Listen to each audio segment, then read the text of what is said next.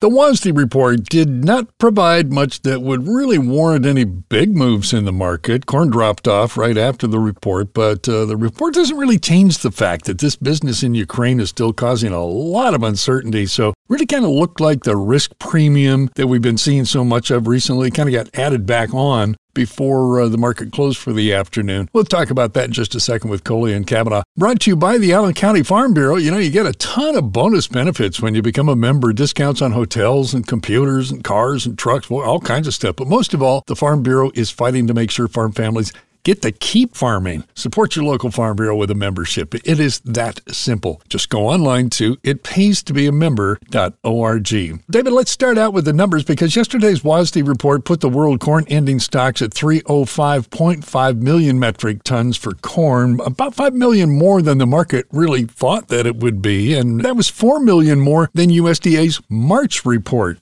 For soybeans, world ending stocks down a bit, but pretty close to what the trade is thinking. Talk about some of the other numbers, because they had numbers in there for South America as well as the U.S. The big one coming out from South America is getting a lot of attention. That's why the world ending stocks are up for corn, is that the Safrinha corn crop in Brazil.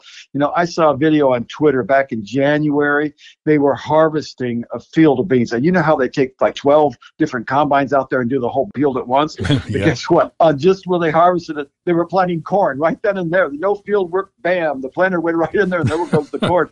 And it's amazing how they could plant as quickly as they did in Brazil. And they're saying now it's not a 112 million crop in Brazil. It's not 115. They came out from CONAB this week saying it's 115, 116. And now StoneX says it's 118.8 down there. So that corn crop from Brazil is really, really good and much better than expected. The market's going to come to terms with that at some point. Yeah, you know, when you look at the numbers, last year, I think they were, the ending was like at about 87 million metric tons. And now we're talking about 115. So yes. Regardless of all the problems, that is a big crop down there. Let's talk about prices for just a second. John, I saw a number this past week for Indiana, and I was talking about the stocks in on-farm storage, and about 57% it's in on-farm storage. And you've talked so many times before about at these high prices, it's really a good time to lock in some prices, sell as much as to have only about 30% left. And we've even talked about maybe selling down to only having about 20% left. So to have 57% in storage at these prices, John, what do you make of that? Well, we've talked about this before, and I'm just talking about common sense, because with everything I know today, I still have a bullish bias to the market, but that's irrelevant. The fact is prices are extraordinarily high. They're quite profitable, and frankly, you just don't want to take any risk at these prices. So yes, I feel very strongly that you just got to use a little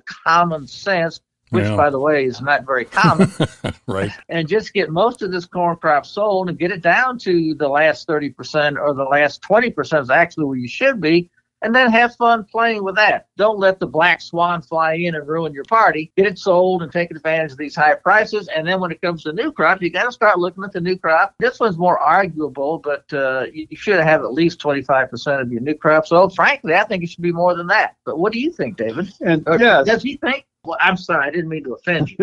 I am offended. I didn't mean to offend you. Okay. This really, really got me, Rob. Rich Nelson, who I've known for almost 40 years or so, had a beautiful comment on why the USDA did not reduce the corn ending stocks. I'm going to quote him because it's so well said. The USDA, of course, disappointed the trade again because they didn't change the ending stocks of corn. They left it at 1.44 billion, despite the net decline posted for non-U.S. corn exports. Look at Ukraine. There's no change in U.S. exports. There should have been more. The market continues to trade its own belief that they think it's going to be below 1.0 billion, not 1.4, not 1.3, not 1.2, below 1.0 billion. Now, here's the answer. It is clear the USDA is leading from behind on U.S. corn exports. Now, what does this mean? It means from their perspective, sales are below average. And we've noted that. You know, we had the rumors the week before that China was going to buy corn, and they did buy corn. And then all of a sudden, now they're hearing rumors last week they're even buying more corn. But the past 4 weeks of sales are down 13%